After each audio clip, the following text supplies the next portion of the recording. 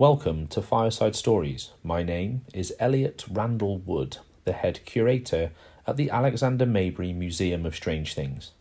I am delighted to be able to bring to you a selection of some of my favourite stories, myths and legends, read by some of my favourite storytellers.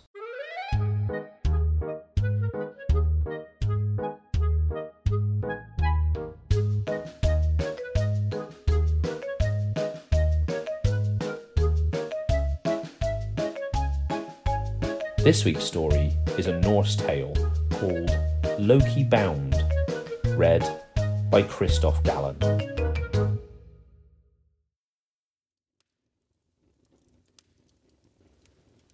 Loki had always been more of a burden than a help to the other gods. But after his contriving the death of Balder and ensuring that the fair god would remain in the underworld until the cosmos is destroyed by Ragnarok, he went about slandering the gods at every opportunity. At last, the gods decided that his abuse had become too much, and they went to capture him. Loki ran far away from Asgard. Up a high mountain, he built for himself a house with 4 doors, so that he could watch for his pursuers from all directions. By day, he turned himself into a salmon and hid beneath a nearby waterfall. By night, he sat by his fire and weaved a net for fishing for his food.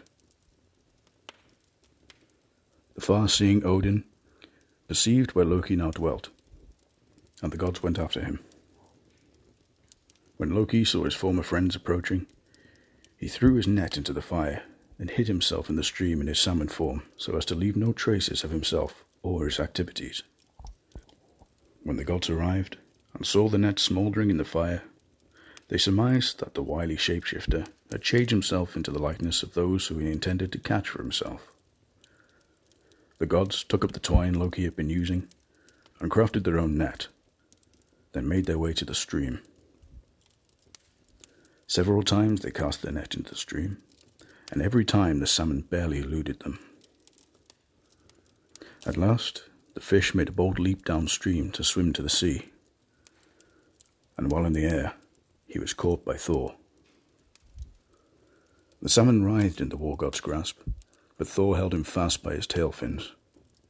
This is why, to this day, the salmon has a slender tail.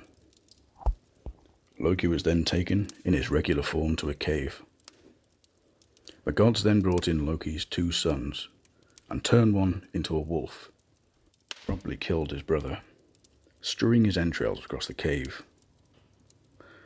Loki was then fastened to 3 rocks, in the cave with the entrails of his slain son, which the god had turned into iron chains. The god Skadi placed a poisonous snake on a rock above his head, where it dripped venom onto his face. But Loki's faithful wife, Sigyn, sat by his side with a bowl that she held up to the snake's mouth to catch the poison. But every so often, the bowl became full, and Sigyn would have to leave her husband's side to dispose of its contents. At which point, the drops that fell onto the unrepentant god's face would cause him to shake violently, which brought about earthquakes in Midgard. And this was the lot of Loki and Sigyn.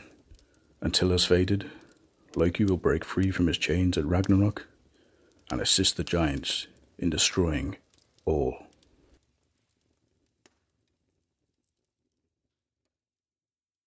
Thank you for listening to Fireside Stories, brought to you by Alexander Mabry's Museum of Strange Things.